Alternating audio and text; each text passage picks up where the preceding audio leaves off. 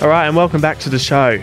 Sports Breakfast here on 91.3 Sport FM in the run before we do send you over for the Marsh One Day Cup between Western Australia and Tasmania. Wayne, it's time we speak to one of our favourites here on Sports Breakfast. Trainer of Amelia's Jewel, Simon Miller, has picked up the phone and is speaking to us now ahead of what is set to be exciting time in the racing world. The Magic Millions is fast approaching. Magic Millions, I should say, is fast approaching in Pinjarra on Saturday, and Simon Miller is with us this morning. Hello, Simon.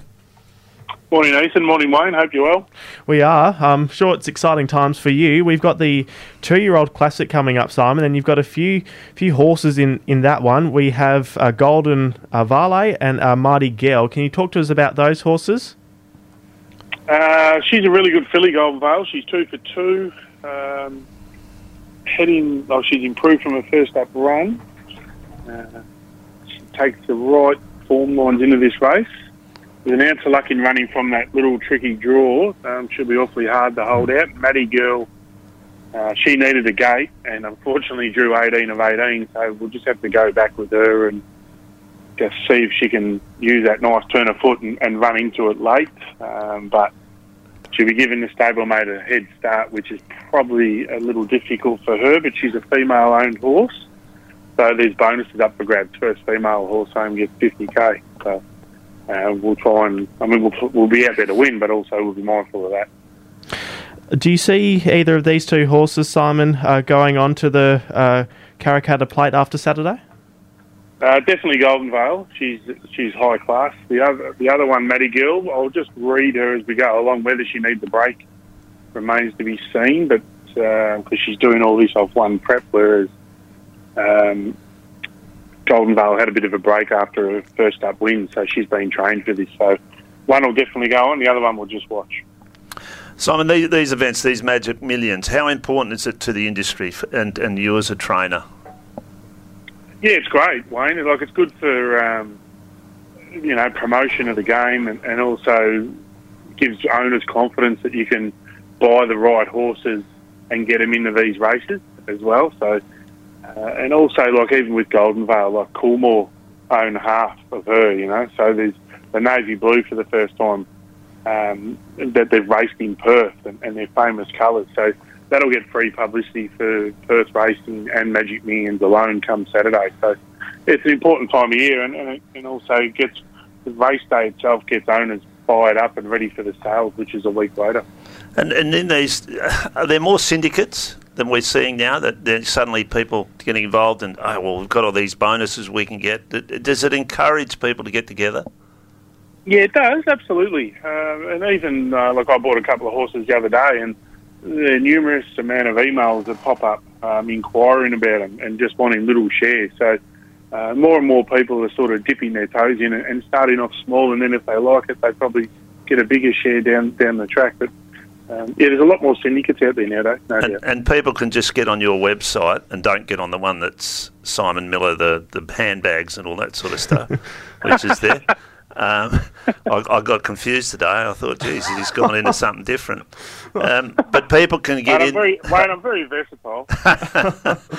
People can get in, and you've got shares in lots of horses and that. At some, Well, you've got the sales next the end of the month, haven't we? Up in spot on. The Valley. Yep, next Thursday, Friday they're on. So we'll be active there, and people can just keep an eye out on the website. It's a tricky one. Ours go pretty quick, but we're always trying to buy to get new customers or clients into the game as well, who are into the stable. So it's always good fun. Sales time's exciting. It's like you're going to the AFL draft and seeing what you can do for your team to set them up for the future. So if you recruit well, it's a results-based industry, then you get repeat business.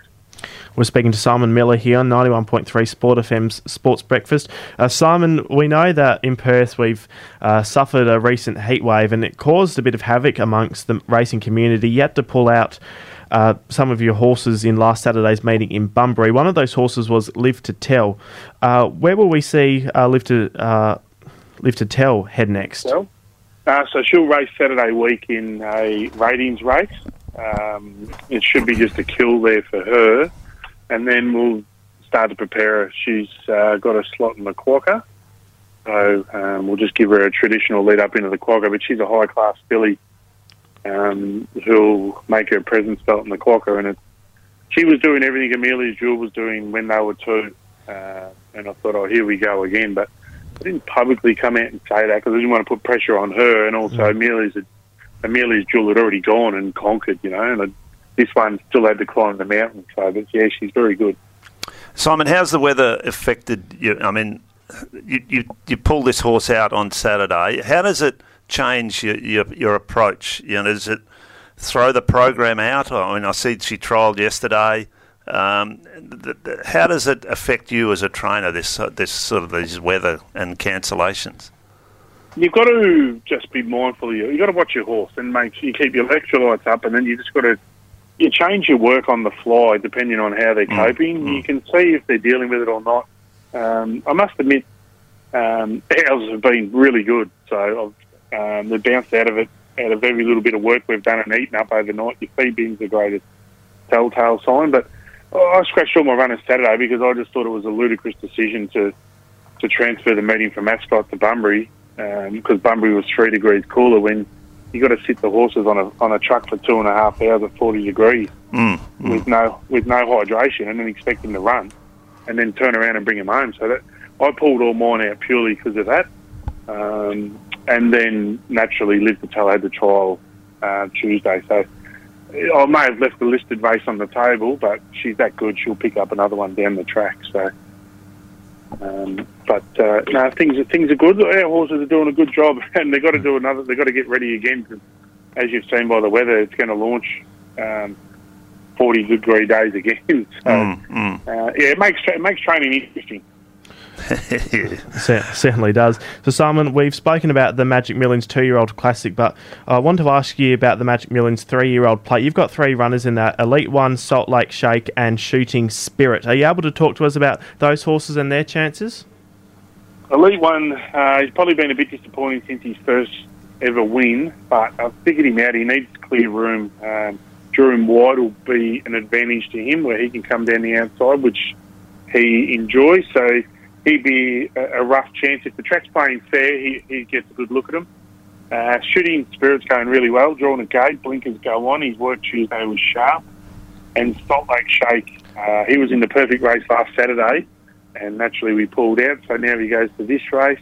Just can he get the 1200 at this point in time is probably a little query.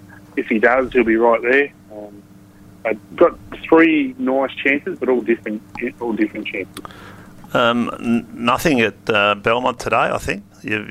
What about Petula? The win just recently of that horse. And it was a great. Yeah, super win. So she'll go Saturday, and then I don't know where we end up with her. Like she's already a stakes winner, but she's still low in the ratings. So I'll just pick off a few ratings races, and then we'll try and map out a listed race program for her, maybe during the winter when Belmont kicks off. There's some nice handicap listed races for her, but she's a progressive horse that you just don't know where she ends up. Like there's a nice race in her over the summer carnival, but I mean that's still 10 months down the track. How's our favourite Amelia's Jewel going in her preparations for the Quokka, Simon? Yeah, she's good. She arrived back at the stables yesterday, Ethan, and went around the track this morning. It was awfully bright. My staff member put her away this morning. She double-barreled him, which wasn't ideal. So he copped a little war wound to the shin. Of all places, where there's no meat. He's good, and she's good as well. So she starts to build up. She's got plenty of condition on her. So I'll strip that off her in the next 5 weeks before she gets to the trials, and then she'll go Roma Cup and then into the Quokka. Now, Simon, I've heard on good authority that you are a massive Geelong fan, and can't let you go without asking about Geelong. They didn't make the finals last season, but have you got hope that they'll make finals yet again this season? Oh, I thought our list was old, and I thought maybe we were on the downhill slide, but then I spoke to someone yesterday, and they said that Scott told them. And I suppose when I got told this, I was like, yeah, that makes a lot of sense. But he never had a full list last year what I mean by that is every position, Hawkins was out or Mitch Duncan was out. Just if you run through the whole spine of the footy oval, he was missing players all the time from different positions. So maybe that might give us hope if we can keep them all sound and on the paddock. But yeah, we did win a premiership with an old list, and now we'll probably pay the price for it. But who knows? There's smarter people out there than I that can reinvent the wheel. But I'm looking forward to seeing what we can do. But there's some good clubs out there at the moment, so we'll see how we go. Coaches sound like horse trainers selling hope to the owners all the time. So absolutely. And then we look at each other sometimes. So I've had a funny Chatfield film before. I said, from my point of view, when I go to the races and I've got a $1.30, $1.40 favourite, and they get beat, you got that 2 minutes of walking back to the manning yard on your own, and you're like, well, what have I done here? And they have a little chuckle themselves, and they get rolled sometimes, and they're like, what have we done? So there's no doubt we're thrill seekers. Otherwise, you wouldn't do the job. Good on you. Yeah, good on you, Simon. Really appreciate your time here on Sports Breakfast. I hope you have a great day, and all the best for the upcoming weekend. Thanks for joining us. Thanks, Ethan. And Wayne, it was good to put a name to a face the other day, even though it was at a dodgy pub, but always a laugh. It was delightful. Good on you, mate. Thanks, Simon. Thanks, Simon. Have a good day.